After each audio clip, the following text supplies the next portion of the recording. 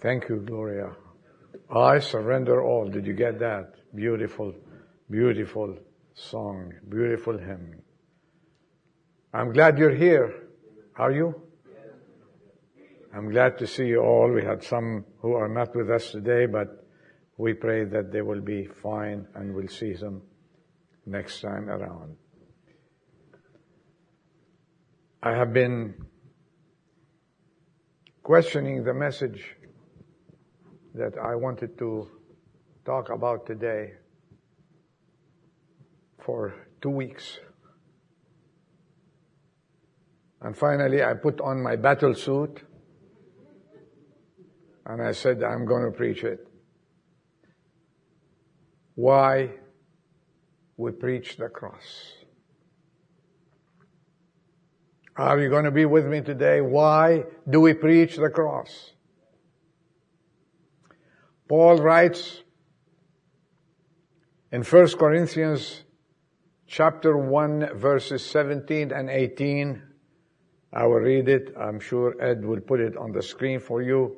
For Christ did not send me to baptize, but to preach the gospel, not in cleverness of speech, that the cross of Christ should not be made void. For the word of the cross is to those who are perishing foolishness, but to us who are being saved, it is the power of God. You know, the Apostle Paul could well have centered his preaching in philosophy, in the Old Testament law, in the prophets, in Jewish traditions and practices, for he was a practicing Jew, and we know it according to the Bible. Or he could have addressed social problems of his society, as we well know that he was an educated man. He was a scholar, but he chose to preach Christ and Him crucified. That was his choice. And God blessed his preaching. There are those who say, well, just preach Jesus. But that is not enough. Satan is content with the preacher who proclaims Jesus as a good man, that he went to do good around. He lived here for about 30 years, 33 years on earth, and he did some good things. But this is not enough. Even when they want us to preach that he is the best man who ever lived, this is not enough. If the preacher, any preacher, leaves out the cross and the blood that was shed on that cross for forgiveness of sin, his message is incomplete. His message is ineffective, and his message is worthless. The center of Christianity, the center of our preaching, the center of the Bible is the cross of the Lord Jesus Christ. That's why he came, and that's why he died on that cross, to save you and save me. The intent of God's heart from the very beginning is to save those who are lost. And today, as I said, why do we preach the cross? Well, get ready with me, Christians. We preach the cross out of gratitude. Are you thankful to be a Christian? That's why we proclaim the cross. When we say preach, and you testify about Him, you live Jesus Christ, and that's your preaching. Your life is preaching the cross of our Lord Jesus. A pastor told the story about a man in his church who went to the physician in his church who removed, the man is in the pastor's church, and he went to a physician who removed a skin cancer from his face. The pastor says, few times in life have I seen a man so grateful. He told everyone who would listen how this surgeon has delicately removed the malignant growth from his face and how he healed him from its terror. He would say to a person, I think you would do the same. I would do the same. Do you have a cancer? Do you know anyone who has cancer? I know a surgeon who can make you well. What would you think of a person cured of cancer who would withhold information and hope from another person who is gripped with the same deadly disease? And Christ, through the death on the cross, has provided remedy for a disease far more worse than cancer. No surgeon, and we have doctors amongst us, no surgeon can remove this malignancy, and it's humanly incurable. You cannot cure it. It is called sin. This is worse than cancer. And the outcome of this disease, you know what? If not cured, and today's science did not find yet a cure, correct me, the doctors, a final cure for cancer. The outcome of this disease today is death, not only in the body, but of the soul. Sin is more dangerous, and that's why we want to talk today about the cross of Jesus Christ. And in view of this danger, what should our attitude toward those who are still in their sins? Are we to stay silent and keep quiet of what Jesus has done for us on His cross? Are we to say, well, it's none of my business? I have Jesus and I'm enjoying Him, and leave those who are perishing without Christ perish, die in their disease? What should our response be to everyone we come in touch with during our daily errands? Should we tell them about this great physician? And the Bible says, according to what I read, He is the only universal doctor, the only sure healer, the one who gives medicine and He heals immediately. Should we withhold this information from people we meet on a daily basis? We have a responsibility, don't you? Don't we? Should we keep quiet? He heals in every instance, doesn't He? When you came to Him to save you and free you from the bondage of sin, what happened? He told you, go take this medication and come back and see me in 2 months? No.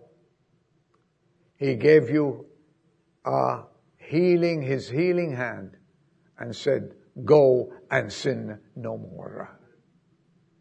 And you went, and you're here, and you've been living. Some of you 2 years, some of you 4 years, some of you 15 years, some of you 20 years, some of you more than that. 50 or years living, and you never saw that disease again. Yes, we fall and sin, but He is a forgiving God who gives us the second chance every time we fall. Right? To those, I say, who have been touched, I hope the majority here, by this wonderful physician. Just remember the day you came to him. Just remember that moment when you confessed your sins, when you heard these wonderful words from him saying, your sins are forgiven. That's why I died on the cross for you. Your sins are forgiven. And go, as he told the woman who came to him, caught in adultery, you go and sin no more. And that's why today our hearts are filled with gratitude because he released us. The chains of sin were broken and we are today free to live for him and honor him and tell the world about this Christ who died on the cross to set us free from sin. Amen. Never forget that day. Never forget the day of your second birthday when you got saved. And oh, what a day that was. There's a story that I read and I want to share it with you. One time, and this is a true story, at the City Temple in London, there was in the congregation a restaurateur, an owner of a restaurant named Emil Mettler, who was a close friend of Albert Schweitzer and a kind of agent for Schweitzer in Britain. He worked for him. Mettler would never allow a Christian worker, after he got saved, to pay for a meal in his restaurant.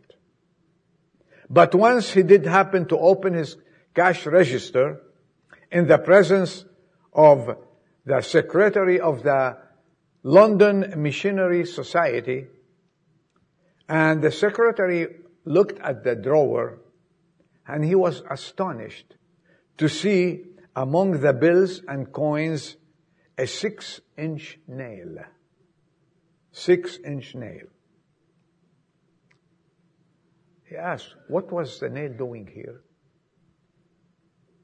Mettler explained, I keep this nail with my money to remind me of the price that Christ paid for on the cross for my salvation from sin.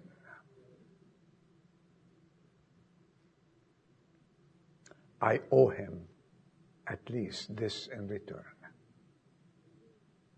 Are we thankful for our salvation? And do you need a reminder so we can show gratitude to our Savior? As I said, my first point was we preach the cross because out of thankfulness, out of gratitude. My second point, we preach the cross because it's a love story. When I say love story, all the women will say, Dad, Adel, give us more about love. Okay. Salvation is a love story. The story of the cross is always fresh news. At the same time, this is a story that never grows old, does it? Since Jesus died on the cross of Calvary about over 2,000 years ago, the story is still as good as new today as it were last night, or the night before, or 20 years before, or 2,000 years before. It's still fresh and good. The Word of God, read and studied with the help of the Holy Spirit, opens the hearts and illumines the life of millions on a daily basis. You may read the account of the cross in any of the Gospels. You may memorize parts of the Scriptures also. And you can become familiar of all the contents there. And you read Christ's crucifixion more often than ever. Let me say this. Every time you read the Word of God, you will learn something new. Correct me if I'm wrong. You will learn something new. The story of the cross never grows old. Unlike any other book. We read so many books. You know, I read about a book, and in 2 days I forget most of it. I don't know about you, maybe because I'm old. But I read stories, and 2-3 days later, I barely can remember everything. Maybe Bill Murray can remember more than I, but that's okay. He has a good memory, right? If you want to give the gospel to anyone, reach for the story of the cross. As I said, I have my battle suit today. Reach for the story of the cross. There is no effective message in the world as effective as Jesus Christ and Him crucified. We heard this morning about the Redeemer. How did He redeem us? By coming and doing the miracles and going around and healing people and setting good examples of a gentleman like here. This is not what He came for. Right, Adam? He did not. He came to save. It was in the mind of God. Since eternity, it was there in His plan to come and save people like you and me.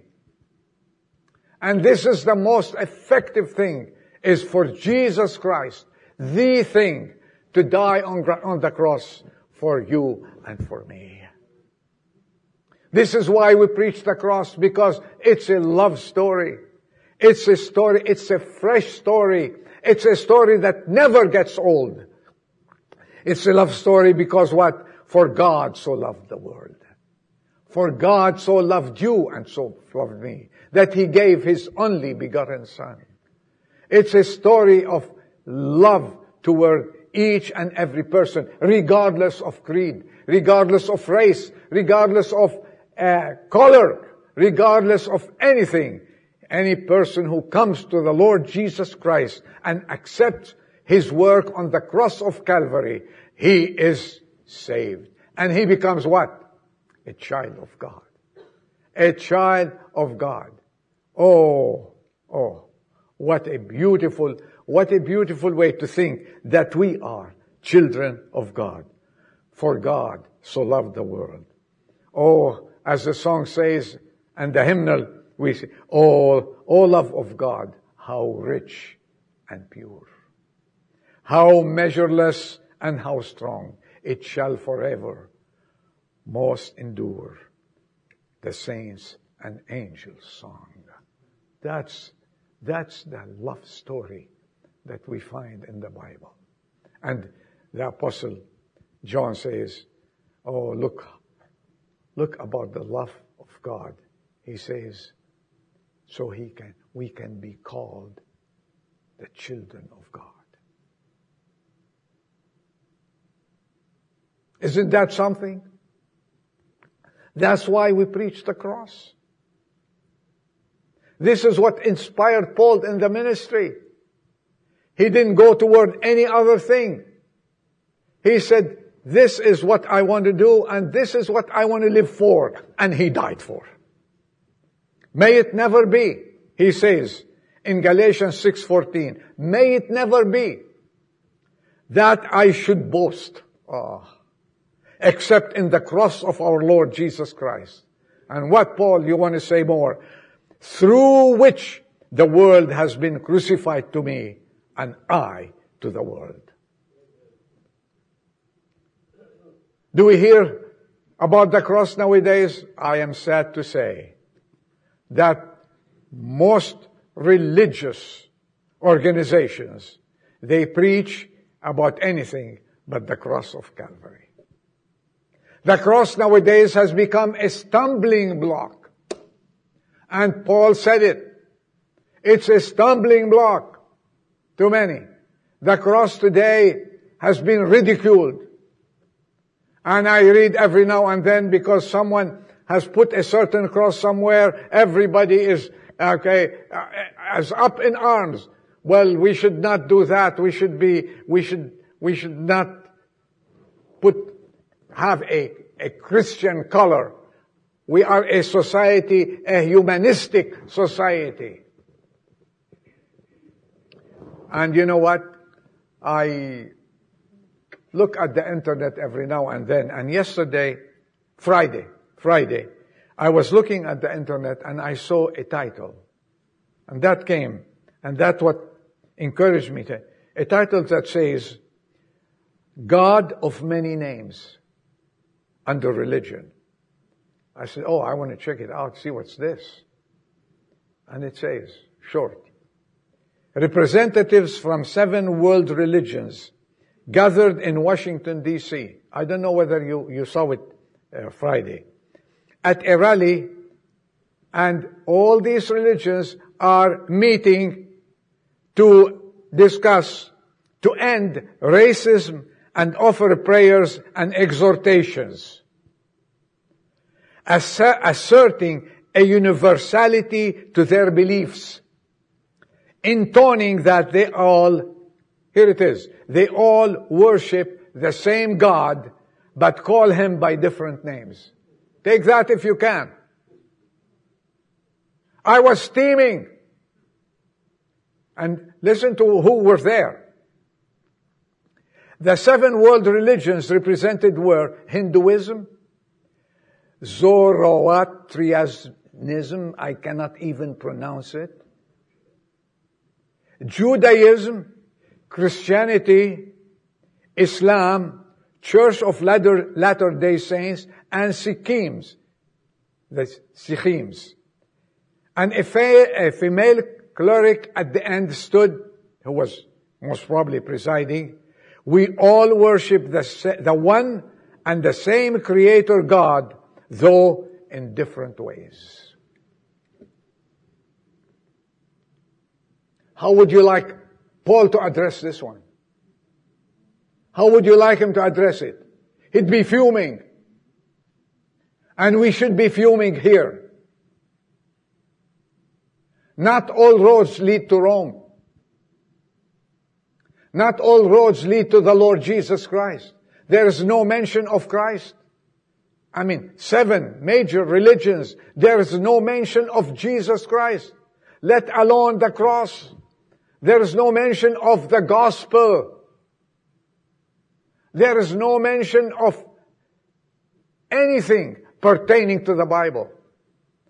You know, they want to end racism. Is this what God sent the disciples for? Go to the whole world and end racism? They're changing the word of God. Go ye to the world, preach, teach, and baptize in the name of the Lord Jesus Christ. When Peter stood and talked to all the Pharisees and all these teachers in Acts chapter 4, it just came to my mind.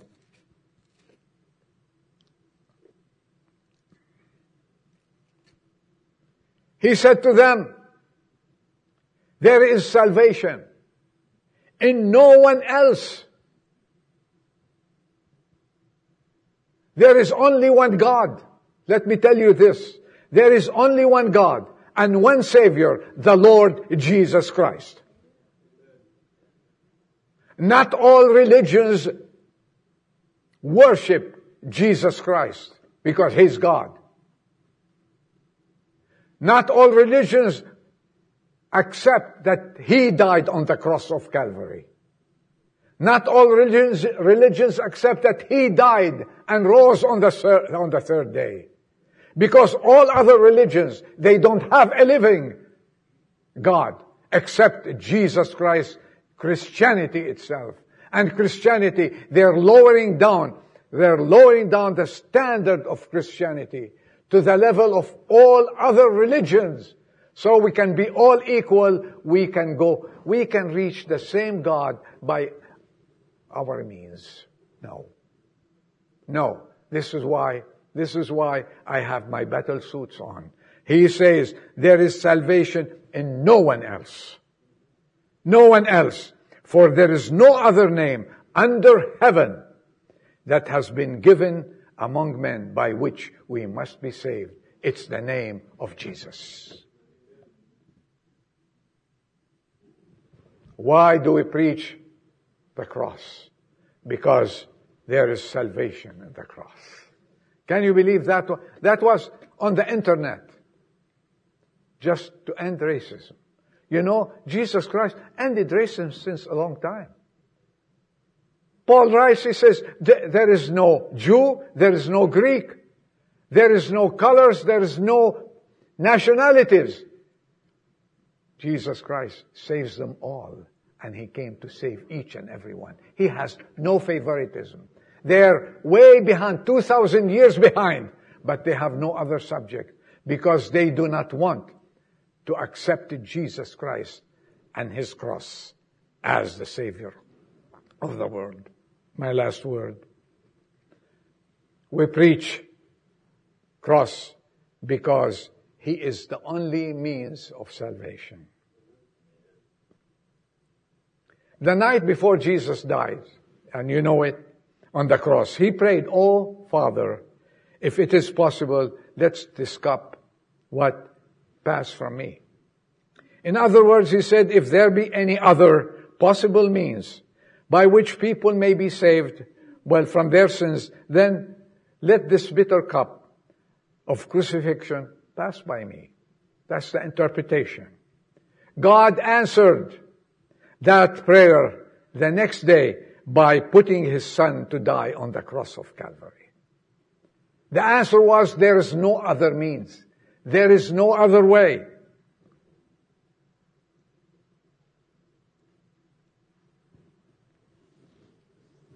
All through the ages, many have offered other means to be saved.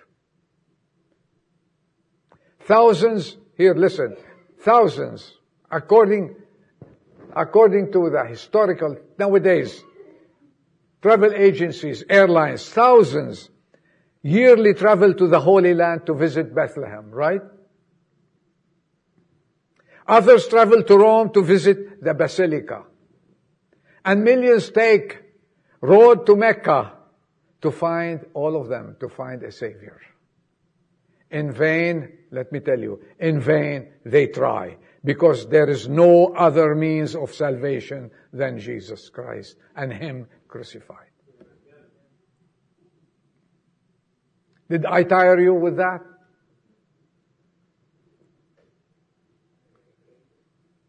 Well, I don't get tired from the cross. It doesn't grow old. There is none other name. As Peter said, there's none other name. And let our motto today and every day be, for I am not ashamed. This is the words of Paul in Romans. For I'm not ashamed. Romans 1:16 of the gospel. For it is the power of God for salvation to everyone who believes. To the Jew first, and also to the Greek. In other words, it's open to every person under the sun. With God, there is no favoritism. God sent His Son to die for whosoever believes in Him, from any background, any culture, any nationality, any religion, for whosoever believes on Him shall never perish, but has everlasting life. Thanks for the cross of Calvary. Thanks for Jesus Christ who died, who was buried, who on the third day rose again, and we worship a living Savior. All other religions cannot offer any living God at all. They're all now dust. Right? They're dust. Except the Lord Jesus Christ. An empty tomb is there to prove my Jesus lives. Amen. Let's bow our heads for prayers. Do you have this Christ as your Savior? That's my question. Do you have Him? Is He your God? Have you come to the cross once in your life and asked Him to forgive you from your sins? If there's someone here in the audience who's still not sure about that, struggling in sin, burdened, feeling that he or she is lost,